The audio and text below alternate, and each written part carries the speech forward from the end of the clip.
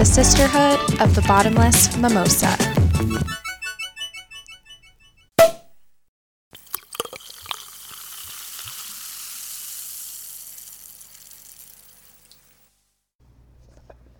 Dun.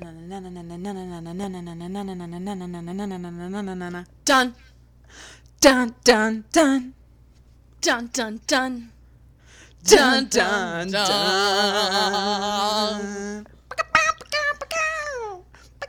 Rising up back on the street. Do my time. That's all I know. Welcome back To the Sisterhood of the Bottomless Mimosa, where we drink wine and talk about badass women. And we are back from our early summer break. our very long early summer break.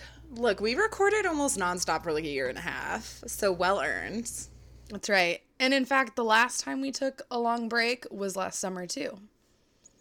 So I guess it's an annual summer break for the podcast that we do. That makes sense. Yeah, I mean, the kids get to do it. Why not us? I know. You guys probably thought we were done. You probably thought we forgot. You probably thought we gave up because there's only 8 of you, but you don't know us.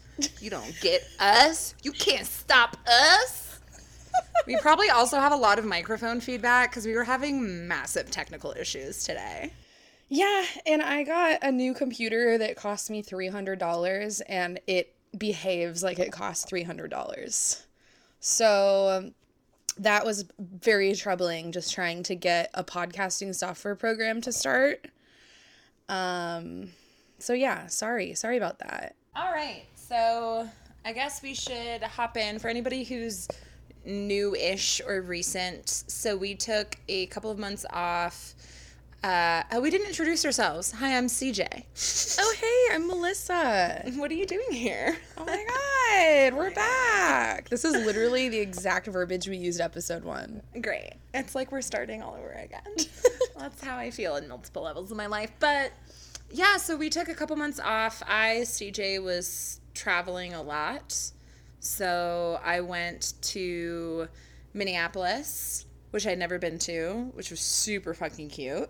And then from there I went to New York City, primarily Brooklyn, which even though I've been to New York a ton of times, I've never been to Brooklyn, and Brooklyn's super cute. If it didn't cost $1 billion to live there, I would live there. And then I went to Montreal in Quebec, Canada. To Montreal, Canada. And then I got home. I had 12 days to put all of my shit in storage, and then I hightailed it to Denver, where I'm currently pseudo-living.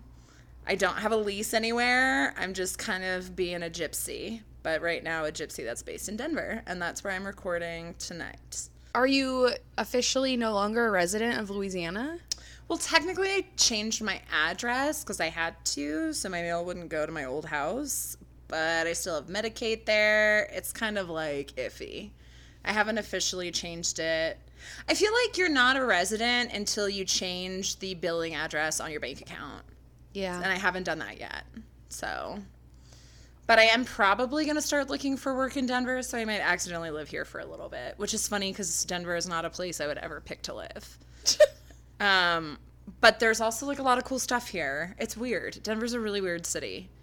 It doesn't have like necessarily like a deep, like New Orleans has such a soul to it, you know, and same with like San Francisco. Like there's just these cities that have like a spirit to them. Denver doesn't really have that, but they have infrastructure and their sewers can drain themselves, unlike in the third world country that is New Orleans, Louisiana. So that's super exciting. Which is a good segue. So by the time this posts, the weather might have cleared up, but as of today is Wednesday the 10th. And there literally was a tornado in New Orleans today. Flooding so bad that there were people swimming in the street. I literally saw footage of somebody swimming down the street, which is disgusting. Kayaking down the street. And I just want to say, like, I'm really not trying to be funny, but when I moved there 2 years ago, it was supposed to be a crazy hurricane season. And I told my roommates at the time, I was like, I have a very protective energy, and there's never going to be a hurricane or any crazy tornado shit while I'm in town. I fucking said that. And then not 10 days after I left, tornadoes, floods. Everyone I know is evacuating the city. I'm just saying. Gnarly. Sorry, guys. So basically, come with me if you want to live. That's what I'm saying. Well, definitely don't go to California if you want to live, because we are just inching closer and closer to the big motherfucking beast. We had 2 gnarly earthquakes back to back. The first one was on 4th of July. And, like, it was, like, the early morning of 4th of July. I think I was, like, brushing my teeth. And, like, it started... I didn't even know that an earthquake was happening. And then my boyfriend was like, oh, my God, there's an earthquake. There's an earthquake. I'm like, no, there fucking isn't. And he's like... I'm literally looking at him like, what are you talking about? He's like, sit on the couch. I sat on the couch, and it was like this. It was going horizontal side to side. And then the very next day, like 35 hours after, because it was the very next day at nighttime, 8 o'clock, we're all drunk in the brewery, and it fucking hits again. And that time I knew, because everything was fucking swinging from the ceilings.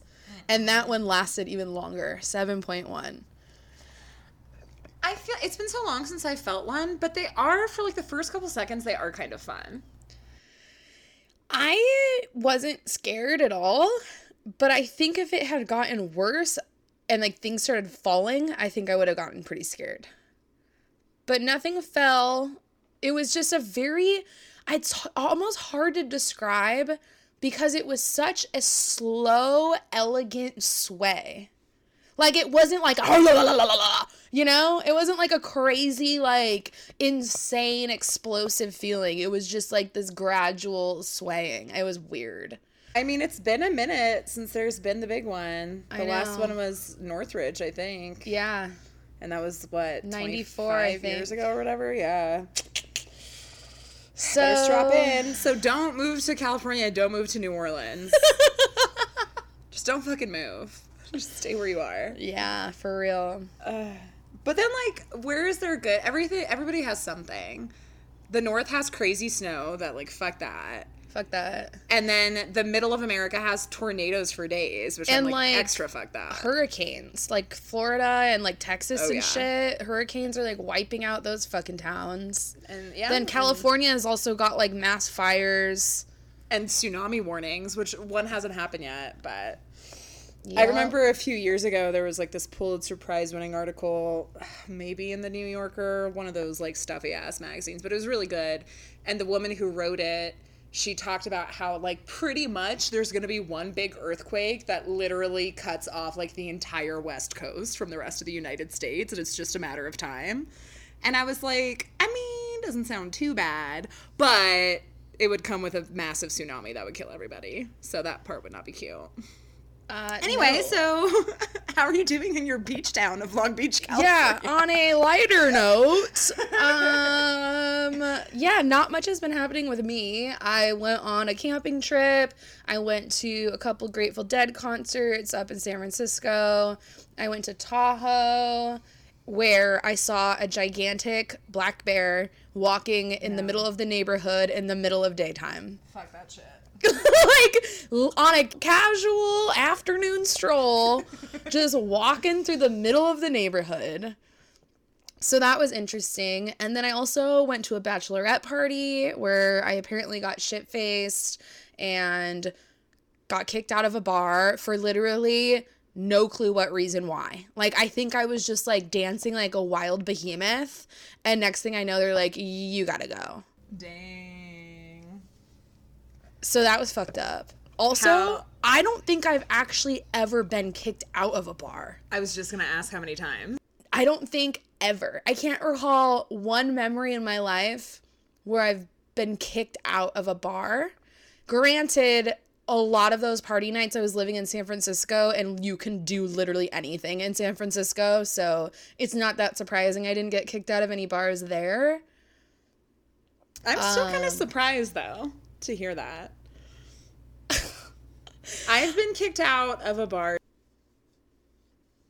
I got close to getting kicked out of a bar when I was at an underground drum and bass show in the Mission in San Francisco. And the bartender, like, went in the back to go do something, and I just, like, helped myself behind the bar and started, like, pouring myself drinks. Oh, and then I started pouring everyone else drinks. And I got caught, and he, like, grabbed me by the shirt and, like, pulled me out of the back and was like, what the fuck? And then that was it. Wow. Yeah. That's what I'm saying. So my fucking almost 30-year-old ass has, like, a few thousand drinks in the middle of the day, as one should at a bachelorette party, and I'm getting my booty twerk going, and next thing you know, they're like, you gotta go. So what happened? Did everybody leave, or were you just, like, out on your own? No, so it turned out that we were all leaving anyway, so it was, like, perfect timing. You're like, keep me out. I'm leaving. I got kicked out of a bar. Well, one time was for someone else, but I was, like, part of their group, so I got kicked out. But one time it was just me by myself, and it was right before I moved to New Orleans. I was drunk as shit in my old neighborhood bar in Oakland. And I'm so mad because I had actually bought the security guard a drink. And then, like, less than 30 minutes later, I was, like, outside. I mean, I was super drunk, and I, like, stumbled, and he wouldn't let me back in. And I was like, I just bought you a drink, motherfucker. Like, fuck you, that's some bullshit. And then went to my friend's house and just fell asleep on his couch. What else? Should we do the wine review? Should we just fucking go? Let's just do it. So very exciting things are afoot in this wine review because I'm drinking red, which I think I've only done one other time. And I'm also drinking organic wine, which makes me feel like a fucking hippie. It is and it's in a box. So it is box red wine called Pure Red, Badger Mountain, 2017, and it's just red wine. So I guess it's just like a blend or too pour to put it on the box, but it's good. I'm happy with that. See, you're bringing it back to episode 1 again when I had the boxed wine. Well, you better have, like, canned wine or some shit. I can't. I fucking can't. I have a can. Oh my god. It's like it's an acid trip moment. Again. Mm-hmm. It's all circling back, man. I'm not drinking wine because I didn't have time to pick any up, but I did somehow make it home from Tahoe with what the white girls enjoy. White Claw.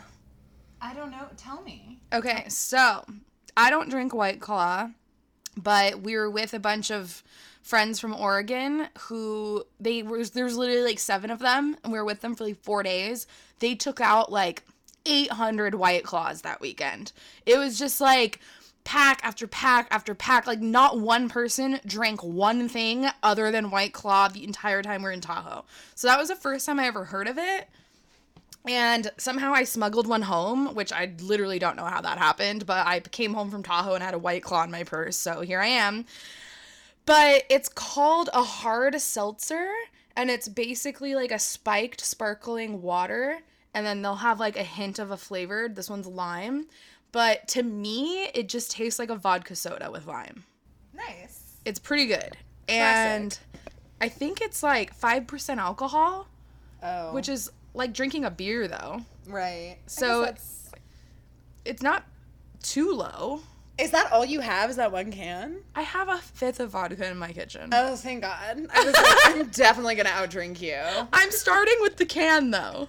It's warming up, guys. I really like it. Like, if this is kind of something that I feel like you drink during the day, like when you're at the pool or the beach. Yeah. Because it, like, you know, beers get really heavy. Yeah. And, like, I can't drink 700 beers. Same. I can drink 700 White Claws, though. Like, they're lighter. It's, like, sparkling water. There's, like, no calories in them. They're fucking bomb. So. Well, well, and that's what's great about, like, any soda or tonic drink is, like, I'm trying to justify alcoholism right now, but you're hydrating as you're getting drunk. Yes. And then you have the lime, so you're not going to get scurvy. Yeah, so you should look for these. Okay, White Claw. It's like a good outdoor summer drink. Or the other one's called Truly. I like those ones too. Okay, so I think you told me about those, but I haven't seen them in New Orleans. So, quick note on where I'm recording. So I'm quote unquote house sitting for a friend of a friend, which basically just means he was like, yeah, you can come into my house and use my pool. I don't care. His dog isn't even here. Somebody else has his dog, but he's like, yep. He does have a puppy cam though, so he could be watching this entire recording. So Azul, if you're out there, hey. His name is Azul. Yes, his name is Azul, and he's a certified Reiki practitioner, but actually has like a real job now and has a really cute loft. But anyway, their pool is like banging, and this is Denver for you, like lots of young professionals. This fucking complex has a foosball, like a brand new foosball table, like billiards. What's shuffleboard? Is that what's called? Were you at the bar where they have the little, it's like bocce ball? Yeah, shuffleboard. They have that. They have like hammocks by the pool. How much is rent there? A girl, more than I could pay, but I'm staying here for free for the week. So what? Nice. But I just have to share. We can cut this if we want to. But everything, he's such a hippie. Like his directions for everything are hilarious. So it's like, hey, like where's the thermostat? He was like, oh, it's right next to the purple gnome. And then I was like, oh my God, my iPhone charger, I left it at the other house. Do you have one? He was like, yeah, it's right above my meditation cushions. I was like, I can't. And I don't know if you guys will you might hear this during the recording. So I don't know if this is some like Reiki energy healing shit, but he has this like device in his room that like every 20 seconds lets out like a like deep sound healing shit. So whoa. This is like next level shit. Yeah. Interesting. Azul, baby bull. So is he an Aquarius, Pisces, or Gemini? Capricorn. Yeah, right. But okay, so when I found out, so like right. I literally met him like a week ago. The day after I got here, my friend Sovereign. Hi, I hang out with Jimmy goes by Sovereign now. It's all listen. We're in Denver. Anything goes. And so Sovereign and Azul and I were all at the bar. And I was like, and he's got this like sassiness to him. And I was like, what is your sign? And he was like, Capricorn. I was like, you have to be a Gemini rising. Because he was also being like a little dirty, like little stank. And I was like, you have to be Gemini rising. He was like, let's find out. And he pulls out, he pulls out his phone and looks up his natal chart. And sure enough, he is a Capricorn sun with a Gemini rising. If you can imagine such a combination. That's interesting. Uh-huh. Complicated. All right. Cool. Anything else? Well, that was great. I don't think so. I think we should. So we decided you were going to go. So we have like very opposite women, I think, even though we don't know exactly who we picked. But we always give each other a little bit of information so we don't pick the same woman. But we decided for Melissa to go first because she's got the hoe. Da hoe, da hoe, da hoe. And I've got kind of like an angelic woman, so I'll be drunk by the time we get to her, and it'll be funnier. Okay. All right, I'm setting Two more sips of my White Claw. Get it, girl. My like microphone keeps like going flaccid. Like it keeps like. That's what I was telling you earlier. That's what mine's doing. Probably because we got the cheapest microphones on the planet. It won't stay erect. Now that our podcast is older, it's losing its virility. It needs a little more assistance to stay up. You know how it is. All right. Okay. I'm up. Are you ready for this? I'm excited. Y'all ready for this?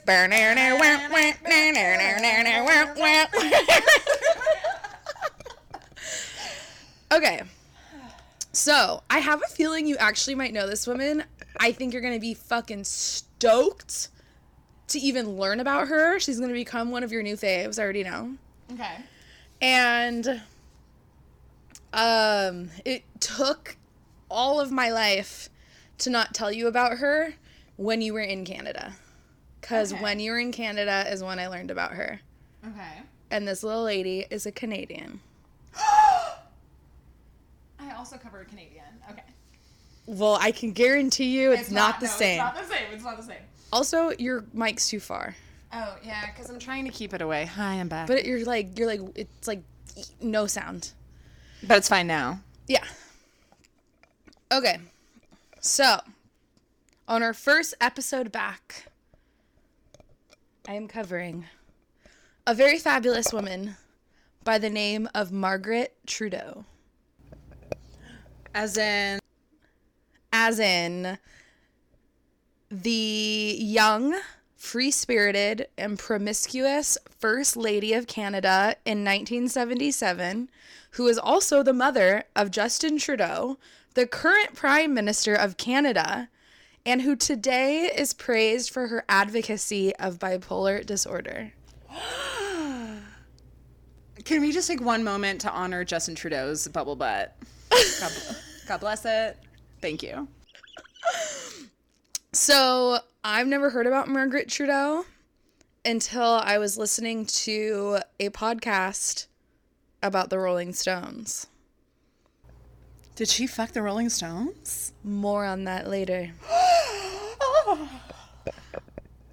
All right, so here's the story of her life. Margaret was born in 1948 in Vancouver, Canada, and she was one of 5 daughters. And in her own words, she described herself as a highly sexualized teenager who drove a 1966 Beetle, smoked pot, and took mescaline.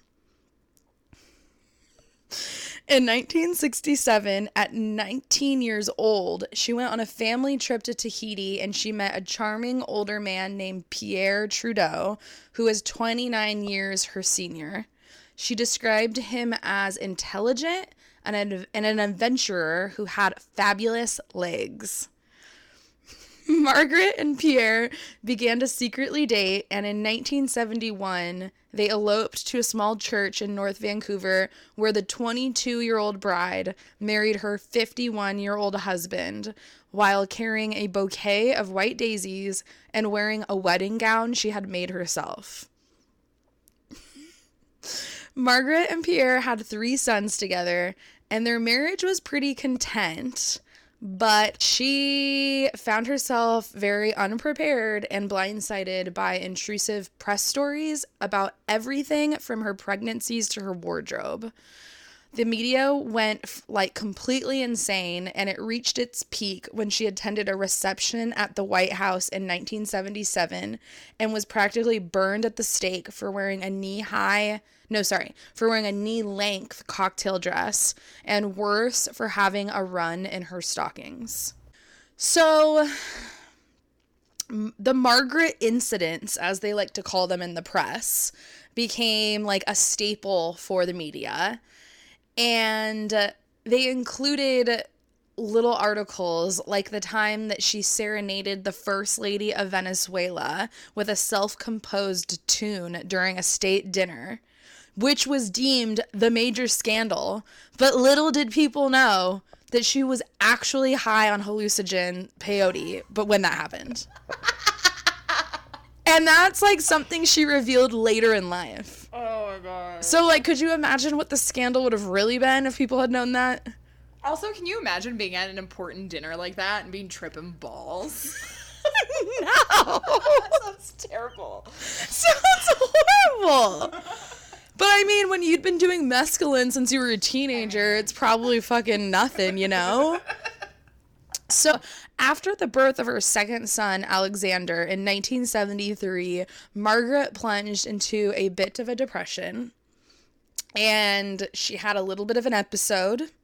And she fled Canada and took off to Paris and Crete because she was hoping to reconnect with her more, like, footloose side. So, like, although she was a mom and although she was a wife, she actually was a good mother as far as what Justin Trudeau has said in some of his comments about his upbringing. I don't think that was natural to her, so she kind of always had this, like, inkling to, like, be free and kind of just do her own thing. And so after the birth of her second son, she fell into a depression and kind of took off. She returned back after her little frenzy. She came back to Canada and she attended a celebrity tennis tournament.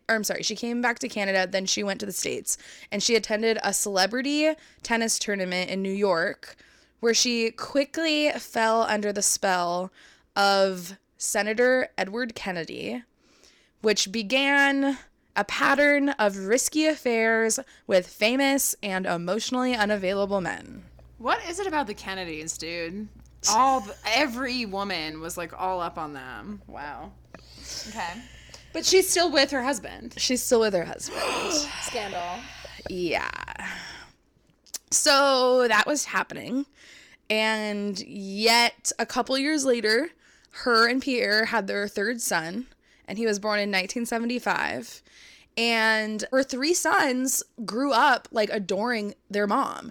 And I read a couple like things about like that Justin had mentioned that like, yeah, they knew their mom was a free spirit and like they knew she had some dark days, but they really loved her. And he was even quoted, like somebody asked him in an interview once, like asking him about his relationship with his mom. And he had said that like one of the things that she said to him when he was becoming a father, he asked her like, hey, like, what is your number one advice for being a parent? And she had told him something like, you know, being a parent's hard. You're going to make tons of mistakes, but like the one thing you can never stop doing is loving your children. Just love them, love them, love them, love them, no matter what. And then he like, that was like the quote or whatever. And then he told the interviewer, like, even though my mom told me that when I was an adult, I had already known that my whole life. So, like, even though she was wild and crazy and kind of had episodes and took off here and there, like, as bad as that can sound, her kids still think of her as, like, this loving, great mom. So she was doing something right. While she was fucking a bunch of shit up, she was somehow, like, maintaining good relationships with them. It was the mescaline, for sure. So during this time, she has these 3 kids, and she's, like, being a mom, being a family lady, but she's still, like, having these fantasies of running away with Kennedy. Like, that's still happening. She's still into it, but she knew it could never happen, and she knew she needed to, like, somehow let it go. And then in March 1977, she decided on a trial separation with Pierre, which she describes as a period that she would later call the 2 years of mayhem. As if she didn't already have a lot of mayhem. These were the 2 years of mayhem, which started when Margaret met the Rolling Stones. So, the night of her 6th wedding anniversary, Margaret went to Toronto to see the Rolling Stones play at like an underground private club. She was dressed in a jumpsuit, and she left her table to go sit at Mick Jagger's feet as he sang and strutted. He publicly denies having any type of actual physical affair with her, but in terms of his bandmates, pretty likely. He won't admit it though. Like he like talked shit on her. Like he has some type of like some type of diary, I don't even know, diary book, and he like bashes on her, and it's like, are you allowed to bash on anybody? Like, what the fuck? Yeah. So he has some beef with her, and he's like, I wouldn't touch her with a 10-foot pole. Do you think he did it? Probably. And he's just like mad because she didn't love him or something. I think she like fucked the rest of the band too. She was getting around. Her and Stevie Nicks could have tore it up. They could have done some damage together. So as this was happening, a little like Tribune magazine called the Daily Mirror, of course, publicized in big giant block letters on the front, Pierre's wife in Stone's scandal. Did that stop her? No. She returned the very next day for their second concert and continued on her wild out ways, regardless of what the media said or really what anybody said. And there's reports had surfaced that she also hosted a party for the band in her hotel suite. Oh, a party for the... So an orgy, basically. Yeah. A gangbang. We got it, girl. Yeah. So then after that, she retreated home. And then she turned up in New York, where she hunkered down in the apartment of her socialite friend Yasmin Aga Khan. And as the two of them regularly were out partying the streets together, she kind of built this reputation as like a New York disco it girl, fun, fresh, and fickle. And she decided at this point that she was going to start reinventing herself. So she picked up photography, and I guess is apparently considered a pretty well-known Canadian photographer now. So that must have done pretty well for her. She also started going to galleries with Andy Warhol and was like kicking it with him. And she also tried acting, and she even landed a female lead role in a movie called Kings and the Desperate Men. And while she was in the film world, who did she happen to meet? Oh, God. Who? Jack Nicholson. Ooh, baby. Listen, young Jack Nicholson, I'd be all over that. She met Jack Nicholson in London where he was filming The Shining. Ooh. And at that time, he was like publicly dating another person, but him and her didn't give a fuck, and they hit the sheets and got it on like Donkey Kong. And she was quoted to say about Jack Nicholson, "To me, he's the example of what a free human being is. He didn't tell any lies. He didn't make any promises. He didn't pretend. He simply was free. He wasn't going to commit to anyone, and he never did." Word. Okay. And she was apparently down with that jam. So, in the summer of 1979, she would make what many people considered the biggest mistake of her life. Oh my God, we're not there yet? No, Jesus. we're not there yet. God. She granted an interview to Playgirl magazine, which resulted in a largely incoherent Margaret recounting the time that she had an abortion at 17 years old, and that she'd once spent 8 hours sitting in a tree high on mescaline, and that she was now in love with a singer named Lou Rawls. She said out loud in her interview, "He just wants to take good care of me. Oh, and I am so much in love with that idea. Do you think we could have beautiful chocolate-colored daughters together?" Maggie, what are you doing, baby girl? And then the worst part, on top of all of that, which happened like right around the exact same time this interview went down, was that Pierre was literally like office was happening, like the votes were coming in, it was like the eve of the election or whatever, and she was caught, photographed, seen dancing her ass away at Studio 54 on the night that he lost his bid for re-election. Oh my God. They were still married. So shit was kind of going out of control. And the media obviously took that and ran with it, and it was vicious, and they humiliated her, and it was horrible. So she fled back to Canada and back to her children, where she went into a reclusive seclusion, like hoping to God that if I just hide and ride this out, it'll all go away. But it didn't. Like the next 2 decades after that, she basically was still in like a complete social hideout. Her and Pierre divorced. She ended up remarrying a German real estate entrepreneur named Fred Kemper. She had 2 more children named Kyle and Alicia, and she basically was just like in a forever depression. Like she was like not mentally healthy. She was like not okay. She was on Prozac, then she went off Prozac, then she got busted for pot, then she had a miscarriage, then her second husband went bankrupt. She ended up in a mental hospital for more than 2 months. She was in a straitjacket. Like shit hit the fucking fan. But this brings us to our next point about Margaret, is that nobody knew how vulnerable she was because for most of her life, she had hidden a terrible, terrible secret, even from herself, that she was suffering with bipolar disorder.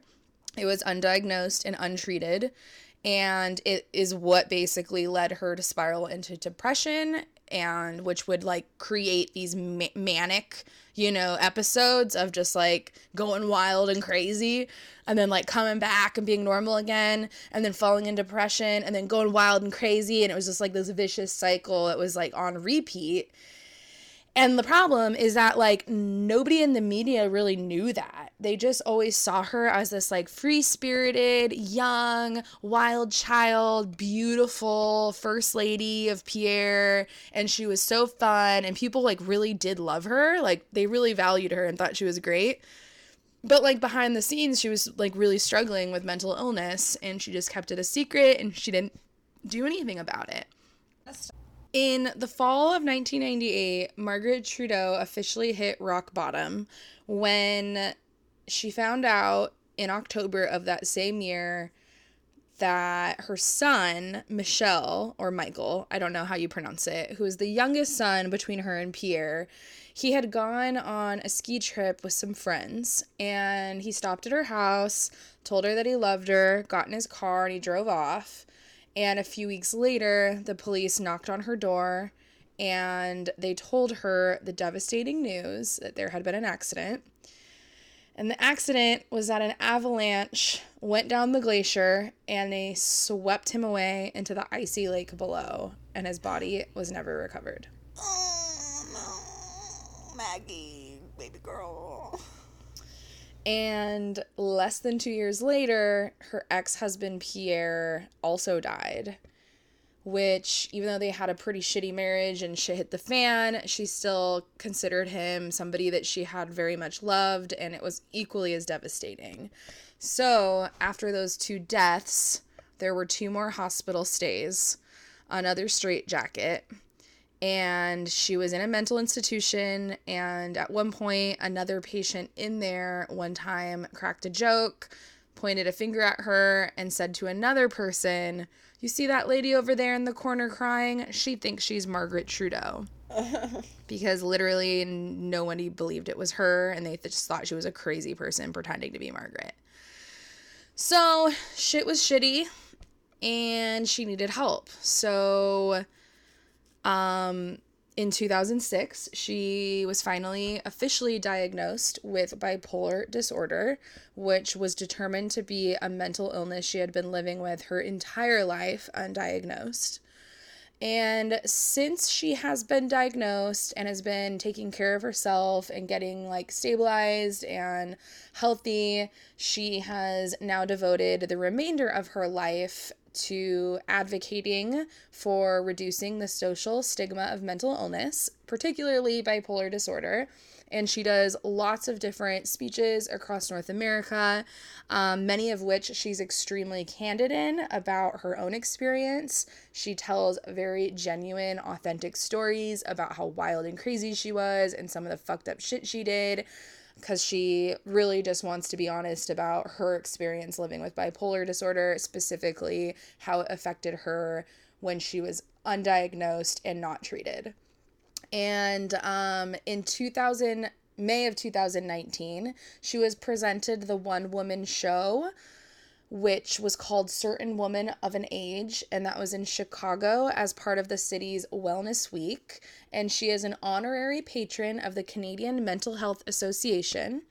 She is also the honorary president of WaterAid Canada, which is an organization dedicated to helping the poorest communities in developing countries build sustainable water supply and sanitation services. And in 2013, she received an honorary degree of Doctors of Laws from University of Western Ontario in recognition for her work to combat mental illness. She also wrote a book, which is called Changing My Mind, and it's a book about her personal experience with bipolar disorder. And at her book signing, there was a line of almost all women wrapped around the street, around the corner, down the fucking hood. And several of those women waited for more than an hour to get an autograph, a selfie, and just the chance to tell her that they admire her, and most of all, that they love her. She is currently alive and 69 years old, and she is still considered like a massive, admired, and well-respected woman of Canada, which I know can sound really strange considering her lifestyle choices. But people fucking loved her. Like, you know how people like really loved Princess Diana, and she kind of was like known to be a little bit of like up to some shit on the side? Like, people, I think that's why they love these women. I think, like, women, for one, like Princess Diana, who's in royalty, or, like, presidents' wives, or her, you know, being married to this, like, older prime minister. Like, these women are meant to fill a certain role, and when they don't, lots of people hate it, but lots of people admire it. Because, like, they just become real humans. They aren't this, like, ideal, perfect vision of what the perfect person in society should be. They're, like, genuine and real, and they make mistakes like everybody else. So she's very well liked even to today. And then I just want to end on a couple of quotes that I really love about her. One of them that she says, which you and I can very much relate to, and probably other listeners of the podcast, is, quote, "I took to marijuana like a duck to water." Yes. Her other quote that I love is, "I'm not defined by the men I sleep with." Okay. And her third and best quote, which I feel I just think is the funniest thing on earth. She said, "I ran off with the Rolling Stones. I could have just as easily run off with one of the guys from the 7-Eleven. Especially if he was handing out free taquitos." Listen. And then the last quote I wanted to end on, which I think is the most important, is something she had mentioned in an interview in regards to her mother. And she had said that her mother did not want her to see a psychiatrist because, quote, "Oh, Margaret, psychiatrists only blame the mother." Which I think is a really great way to end, because I think that is the main takeaway. Not the main, there's many takeaways, but one of the most important takeaways that can really explain Margaret's upbringing, Margaret's life, and how she ended up in the rock bottom hole that she did in her adult years. Because based off that quote, it's clear that her mental health was maybe at question when she was a child or in adolescent years, and her mother chose to not do anything about it because she didn't want to get personal blame for her child having mental illness problems. Yep. So therefore, she was undiagnosed, untreated, and went through a roller coaster of the Margaret Trudeau life. I mean, it usually is your mother. You know what I'm saying? Wow. Well, we fucking love Margaret. Wild child turn advocate, fucking redemption arc. Love it. She's like what Jamie Lannister should have been. I have like immediate guesses about her sign. Okay. And I have like 2, and they're a tie, and if they're wrong, then I have no idea what she is. Okay. So I'm just going to spread them both out. I'm going to say Gemini and Sagittarius. Swing and a miss. I don't know. Ophelius. What's that, like, extra planet? Is there, like, an extra planet now?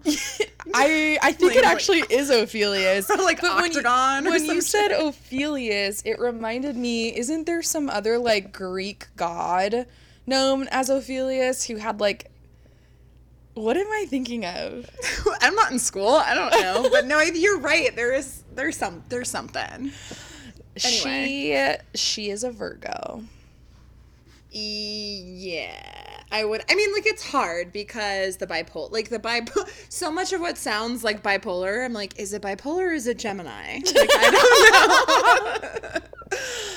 So. Yeah, it's hard to pinpoint a zodiac sign because she was somebody who most of her life choices and behavior was due to mental illness. Right. Which, like, let's be real, astrology's fun. The point of this podcast is for us to drink, talk about women, and guess astrology signs. No one's taking it fucking seriously. So, you know, we can't be like, oh, Margaret Trudeau, if only she was a real Virgo, but fuck bipolar. Like, it's just whatever. I live and die by this. I don't even understand. No, it's all a Greek myth, guys. It's all a Greek myth. But just to end a little bit, like I had mentioned earlier, before we cut out and we had to restart the podcast for the 700th time, I just think it's super important to note that when I had learned about her in the Rolling Stones podcast and thought she was a fucking incredible, crazy, wild child, and I couldn't wait to cover her.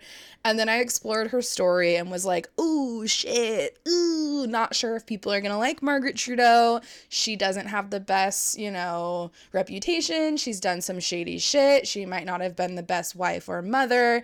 She wasn't the perfect icon. But then learning more about her mental illness and how that truly was like a direct reflection of her actions, and how like the message it can be spreading to know that like undiagnosed and untreated illnesses can result in these types of lifestyle choices and behaviors. I mean, I think that's an important message to take home for anybody, that Margaret shouldn't be judged as like some scandalous, crazy psychopath. Like, she should be viewed as somebody who struggled with mental illness from a very young age. It wasn't taken seriously by her family. She got married way too young to an older man who probably enjoyed the fun, spunky, crazy side to her. She ended up in this political world she couldn't handle. She was in the spotlight. The media hated her. Like, all of these things were the worst recipe for a young girl living with mental illness. Yeah. It's like, what did you fucking think was going to happen? Right. And so I hate to think of Margaret Trudeau as like a villain or like a bad woman that we covered. I think what we need to take away from this is how important it is to take mental health seriously and to erase any type of stigma around it, because people do need to get help and they should do it without feeling shameful. Word on that. And also, like, yeah, she might have been like a little bit of a floozy, but it's not like she didn't do anything. She didn't like kill anybody. You know what I mean? Like, she didn't go YouTube engineer on LSD on anyone. Like, like, she's not a bad person. Literally listening to everything I explained about her story, like, yes, that is a woman that experienced phases of manic depression. She went through, like, she would be normal and then she'd get really depressed, and then she'd skyrocket high and go completely nuts into a manic rage. Then she'd come back and she'd be kind of normal again, and it just like cycle repeated. Yeah. And that's what's like so insidious about bipolar specifically, is that when you're on, people love you. They're like, yes, you're so fun, you're so blah, blah, blah, blah, blah. And I feel like that, whereas if you're just like depressed all the time, people can be like, oh, there's something wrong with you. Like, you're, it's like when you swing like that, it's harder. It sounds like it was deliberately ignored, but it's also like easier to miss when you're swinging from one side to the other. Yeah. And so much of what you said about her did kind of remind me of Princess Di. Right? Yeah. Yeah. I know. And sorry, everybody, I actually covered Princess Di once. We were blackout in Seattle, and CJ didn't let us upload the recording. I was really angry in that recording, and I'm not sure why. And you were just fucking hammered. Just like barfing, literally barfing, spilling wine, getting up and walking away from the microphones.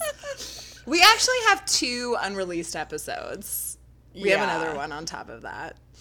We tried to record 2 episodes in one day once, and we were like, we can't ever do that again. Because by the second episode, we're like, here's some facts. we were so boring. And then one last thing. If anybody's at all interested in hearing the Rolling Stones version of Margaret Trudeau, I highly suggest it, because that's where I learned about her, and it turned out that the episode about the Rolling Stones really ended up being an episode about Margaret Trudeau, and that is the best part about the episode. So if you want to hear it, the podcast is called Disgraceland, and they do short little 45-minute episodes about different musicians, and there's one about the Rolling Stones, and they do a really great job introducing Margaret Trudeau. Like, they didn't talk about her badly. Like, they were just like, this woman was the fucking shit. She was fucking doing crazy it girl shit in Canada, and the Rolling Stones were so stoked to be chilling with her. Like, it was cool. So check it out. And that's Margaret Trudeau. Mick Jagger, quit hating, bruh. Yeah, fuck you, Mick Jagger. I mean, listen, the Rolling Stones are cool, whatever, but, like, if we're talking about, like, peak fuckboy status, it's hard to beat Mick Jagger. Seriously. Yeah. Yeah. Well, I technically am covering a Marguerite, which is basically just French for Margaret, who spent most of her life in Canada. So this is our fucking Canuck episode. word Canuck. That's what we should call it. Is that a slander? Who cares? No, I think they like calling themselves that. I was gonna say, I don't think Canadians get mad about anything, so it doesn't matter. They don't. They're so chill. And I should have mentioned this at the outset. So I'm even drunker than I thought I would be because, no joke, at Elevation you get way more drunk way quicker. So you're just tanked. Whatever, bitch. Cha. I literally am covering a nun.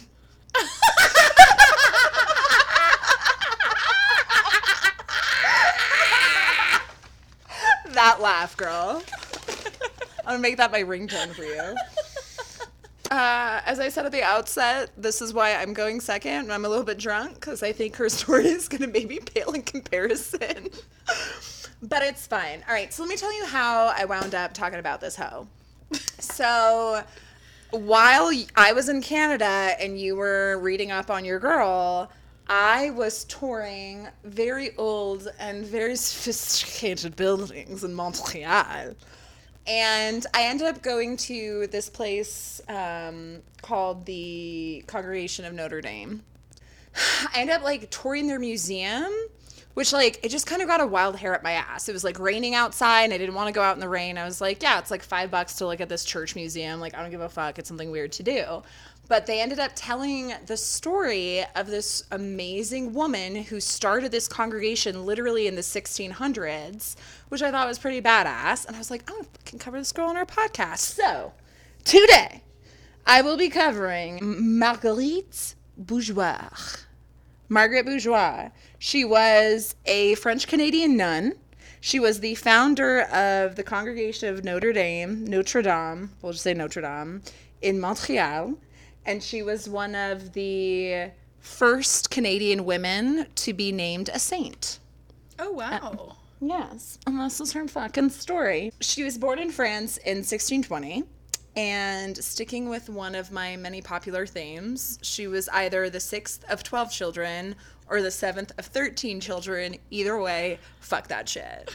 So we don't know? We don't know. And I don't know why there are different things. But why, we know why they had that many babies, because they all died. But again, just imagine. No birth control either. 12 children exiting your vagina. They all just start slipping out like rapid fire after 3. Disgusting.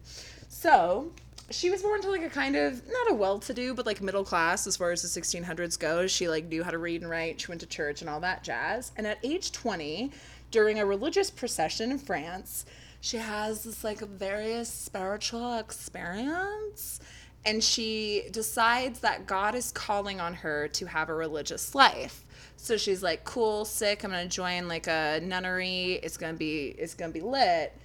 And then she attempts to join 2 different cloisters, or I don't know why they're called cloisters, but 2 different cloisters of nuns, and she is denied by both. And I don't know why. I can't find that information online. And then I can't find any information on what happens for the 13 years after she gets rejected, but she's just kicking it in France, hanging out at church for 13 years. And then oh my god, it's that, just it's missing from the historical record. And then in 1653-ish, the governor of New France, which is what we would now call Quebec, goes out to France to visit his sister, and his sister is a nun at this church that Marguerite's been kicking it at, but that she can't get into. And he meets Marguerite, and he invites her to come out. I almost said fly out. He invites her to take Southwest out to Montreal to start a school in what is then called the Mairie, but turns into Montreal. She accepts and crosses the Atlantic Ocean on a ship with about 100 other passengers, most of them men. And while they're making the cross, a plague epidemic breaks out on the ship. And she cares for the sick and helps bury the dead. Oh, so God. When I read that, I was like, so if they're at sea, does that mean she's throwing bodies overboard? I think that's what that meant. Yeah. So either way, she survives that journey. But can we just take a moment to thank God for airplanes? Crossing the Atlantic Ocean in the 1600s. A decade later, you're 10 years older. Hi, we finally made it. we're here. 100 people have died. We've got 1 million plagues. Everyone has scurvy and Hashtag lice. no vaccines. Oh, God. Where's Jenny McCarthy? So she gets to Montreal, and when she arrives, the colony is less than 200 people. So it's super, super small. And she's offered housing at a convent, but she chooses to stay with the poor settlers. And that becomes kind of the model of how she moves through her religious life, is that even though she's very religious and she's Catholic, she's super secular in who she helps. So she'll help the natives, quote unquote, the natives, the Canadian Indians.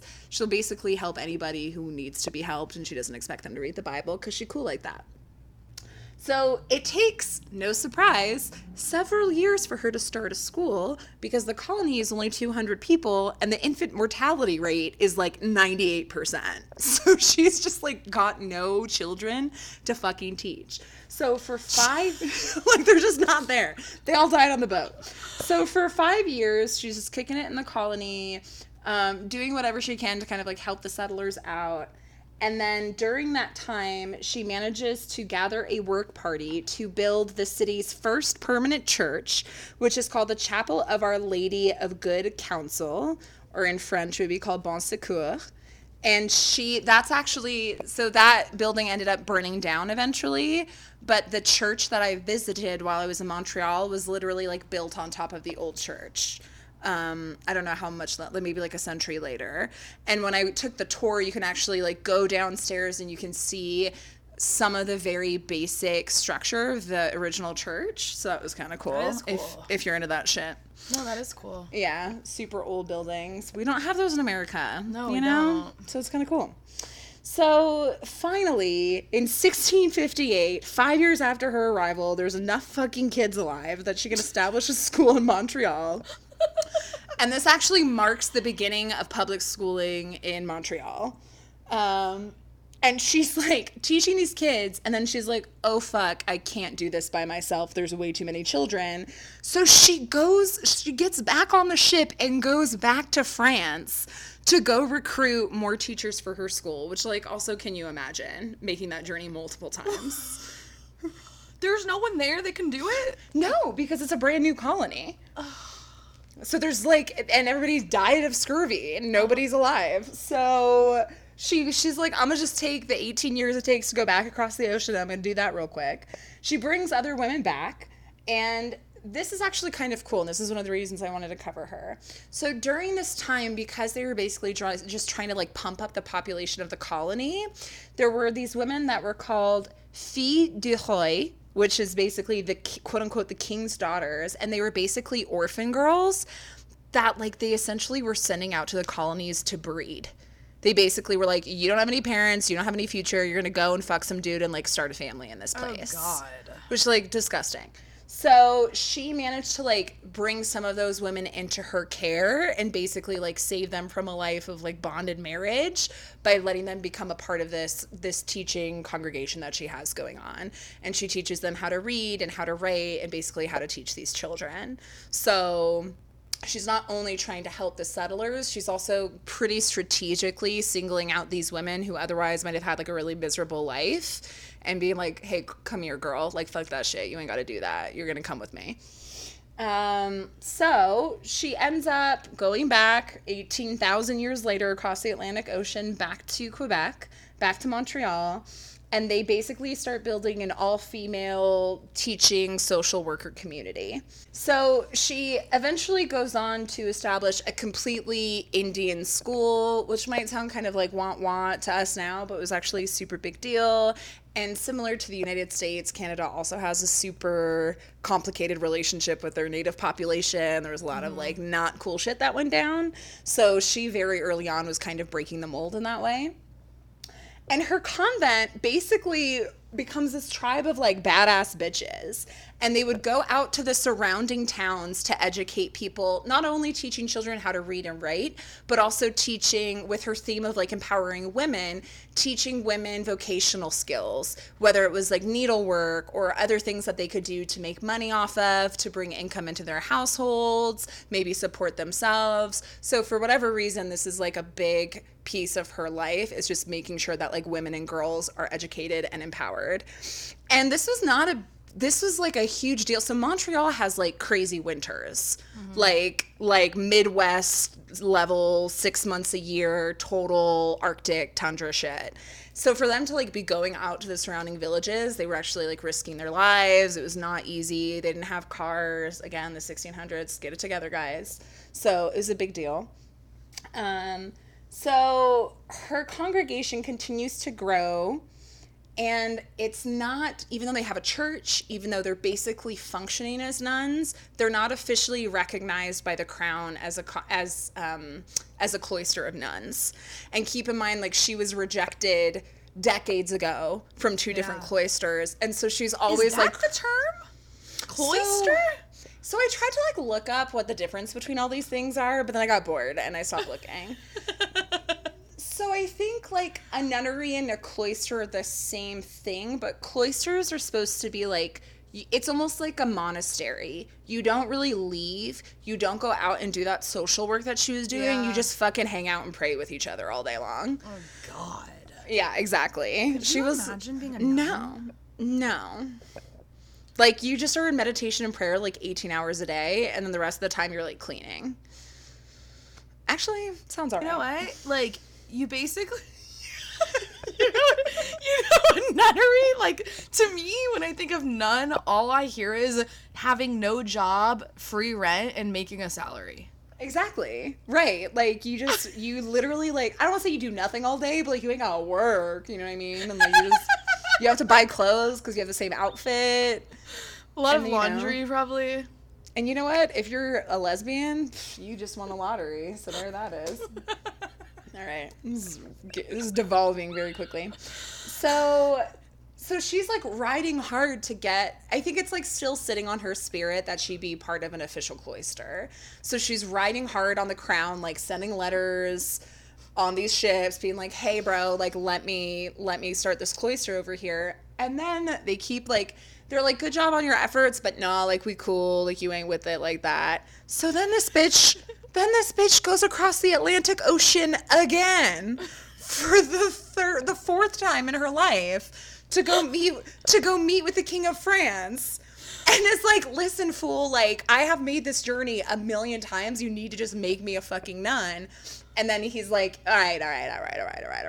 So finally, in 1678, so that is a full 50 years. She's 50 years old. Finally, the King of France is like, all right, I guess you're a congregation. So her congregation is officially and permanently established, and the sisters professionally vow their life to the service of God, just like Margaret Trudeau. In other words, 48 years after she's rejected by 2 separate convents, she goes ahead and starts her own shit and becomes the head of it. Like, long game, but she wins. Yeah. She's like, fuck you, I got it. And I don't just sit and pray all day. I fucking go help women. I teach them how to be. You're welcome, motherfuckers. And I did it in a whole new world, so suck these titties. Direct quote. So... Direct quote. Her congregation continues to grow throughout the 1680s. But again, just want to stress, like, they're still considered really secular and kind of outside of the norm because they're just out doing work instead of praying all day long. They're known as educators and social workers. In 1692, they open a school in Quebec that caters specifically to girls from poor families. And she stays on as the figurehead of her, I guess mine's going to be kind of short. She stays on as the figurehead of her congregation until 1693 and basically spends the last 7 years of her life just hanging out and praying. Like, she's just kicking it. And she dies. What is there to pray about, like, for 16 years? I I mean, honestly, if you met me, that's like 35 years of prayer right there. You can ask my mom. But she dies peacefully and in prayer on January 12th, 1700, at the age of 79, which is like 120 years old by those standards. Yeah. Because she prayed all day. And you know why? Because she never fucked with men. She just basically... Yeah, she never fucked with men. Mm-hmm. She didn't have to pay rent. She didn't have to pay Uber fees. Yeah. She never had to drive a car across the Atlantic Ocean. She had it so easy. It just makes perfect sense. But just want to, this is so short, but just want to wrap up her legacy. Of course, as I said 18 times, is as an educator and social worker who went beyond the expectations of the nuns of her time and who was denied access time and time again, but with patience and persistence, ended up creating the spiritual community that she wanted in the vision that she had with her at the fucking head. And she, like, to me, the reason I wanted to cover her on the podcast was both because she, like, struck out and did things on her own, but also because women were so central to the work that she was doing. And she really, like, made it a point to empower these women and young girls and Indian girls and indigenous girls. Like, she straight didn't give a fuck. She's like, everybody come get the good word. The Congregation of Notre Dame, the Congregation de Notre Dame, I'm really bad, still holds services. I attended one. Her sisters continue their work all over the world. And in 1982, on Halloween, Pope John Paul II canonized Marguerite Bourgeois, making her the first female Canadian to become a saint. Very ironic they did that on the Day of the Dead. Right. Well, the Halloween Day of the Dead. Right. And that's her story. Very fast, not nearly as exciting as Margaret. I liked it. But so when you go to the museum, this part I had to tell you guys. So they have like 4 different exhibit rooms, and some of them are cool, and some of them were like made in the 60s. And the one that was made in the 60s is literally like these dioramas, which, like, don't get me wrong, a bitch loves a diorama. But they were like made with these really creepy like dolls. And, like, the nuns, it was kind of cute, though. Like, the nuns, it was, like, this huge project that the nuns undertook. And it was, like, 36 different dioramas with these creepy dolls, like, showing different stages of her life. Weird. Which, it was weird. And I also was like, I mean, again, what are you going to do when you're a nun? Yeah, and I just imagine, like, all these sweet little nuns, like... Just, like, getting together, yeah, having so much just, fun. like, hammering away and decorating these little dolls. Kind of creepy, but kind of cute. And that's the story of Marguerite Bourgeois, one of the very first Canadian saints, the first female Canadian saint, if you count her as Canadian, even though she was French-born. An all-around badass bitch, basically like an entrepreneurial nun. She's kind of like Grace O'Malley, but Jesus. Yeah, kind of. Yeah. And for some reason, I don't know why, I was also thinking of, what was her name? The girl who was the opera singer and the bisexual fencer. The French, I just covered her 2 months ago. She had a weird name, that's why. I feel so bad but for some reason I thought about both of them. Even though she was like the Jesus-y version, she was like, fuck this, I'm getting on a ship and I'm doing what I want. Well, yeah, she rocked enough ships like Grace O'Malley, that's for sure. I also think, like, she clearly was chosen by God if she took 4 full-ass trips across the Atlantic Ocean and didn't die. Yeah.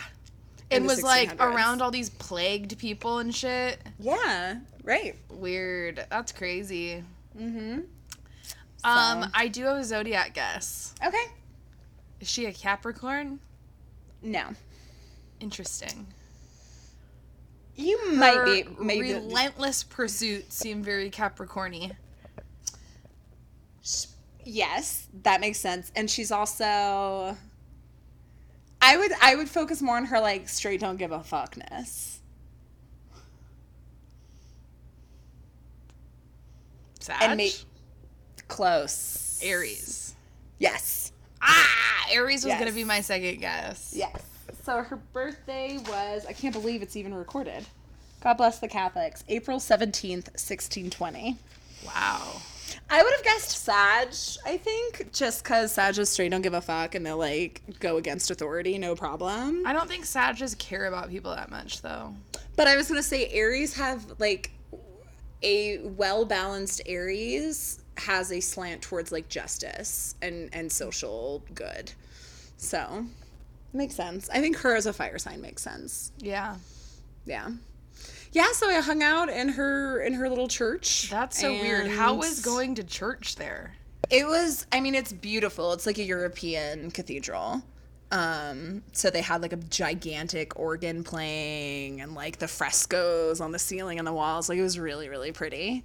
Did they just like repeat a lot of like the same prayers over and over and over and over and over again? Well, yeah, and it's all in French because it's Montreal. So I was just like, You're like, oh, that one really spoke to me. That's my boring ass nun. It was not boring. It was pretty damn good. But I feel, yeah, I don't know. I feel like you have to kind of like, I feel like I didn't do her justice. Like being in the building and kind of like listening to the way they talked about, because the tour really emphasized like her trying to uplift women. Yeah. So that like seems to really be a part of her legacy. And also just like her willingness to go outside the bounds of what was normal. And not give up on her fucking dream. Like, I would have given up on that days ago. I would have jumped off the boat. Yeah. I would have been like, oh, I got, like, that's basically like getting rejected from 2 colleges. I'd have been like, I'm done. Like, I'm not gonna go. Yeah. It's also, not like, meant for me. Fuck them for rejecting her so many times. Like, how many people are dying to be in the convent? Well, like, that's an interesting question, though. Because if you think about the time, I would rather be a nun or, like, a pirate. As a woman, like, the only way you could not wife up was to, like, do those 2 things. Be a pirate or a nun. So maybe that's... Which one, though? I feel like I would... In my early years, I'd probably be a pirate, and then I'd retire as a nun. You know? They like, wouldn't take you in after all those pirate scandals. Get my hoe days out of my system, and then, like, renounce it. Be like, Maybe that was why they didn't take her. Maybe they were like, you ain't sin enough to be in here, girl. Oh, my God. Yeah. So I have no idea why they rejected her, and there is no record of what she did for, like, the 13 years after that. So maybe, I mean, like, hey, maybe she was hoeing it up. Let me stop. God bless. Rest in peace, baby girl. And that is Marguerite Bourgeois. Okay, so weird that we both covered Marguerite in the Canadian area. I know. We have to, I want to call this like the Canuck episode. I want to call it a bunch of things. Okay. I want to call it like Margaritaville takes Canucks. That's great. Maple Margaritaville. Yeah. There's also I don't know if I should tell you this because it's a spoiler, but I'm probably going to cover Canadian next time too. This is our 3rd Canadian. We did Viola Desmond. She was our first Canadian. Was she our very first? I think so. Well, look at fuck. And this was I think our first Aries. No. Our second. We had another Aries. I don't remember who. But I remember like that was the sign we covered the least. Yeah. I think the Aries was a villain, whoever it was. Duh. Yeah. and then we covered a nut. Don't complain, Aries. We got you. She was a nun. She was a nun. We covered a villain and a nun. God bless her. The difference between like a high and low level Aries. So we're back and we're already taking another break. But just kidding. We're skipping just 1 week because Melissa's going to be booty popping. I'm going to Minneapolis and Oregon in the same week. Minneapolis is fun, but you won't have time to have fun. No, I won't. It's very cute. But I'm going to be getting drunk in Oregon. So then I don't know what day. I can't do math. So we'll be back on the 29th? Something along those lines. Yeah. We'll be back before July ends. How about that? Cool. I like that. We will be back the 29th. You are good at math. Who knew? Not me. Well, thanks for tuning in. You guys have no idea how much technical issues and frustration went into this episode. Yeah. It was a shit show. So you better enjoy it. This has been like a 4-hour ordeal. Yeah, we completed a 1-hour episode in 4 hours. Yeah. I'm fucking killing it, guys. Well, until next time. Peace out. Email us, mimosasisterhood@gmail.com. You don't. So yeah, whatever. we didn't get one email in the whole 2 months we were on summer break. Fuck Wow, you. God. The only email we got was our bill for this cast software program. Thanks. Clearly you weren't into us, so it's fine. mimosasisterhood@gmail.com, @mimosasisterhood on Instagram. Except when people do email us, we have never once responded. Yes, we have. Right? I don't know. Anyway, good night. Good night. Bye. Bye.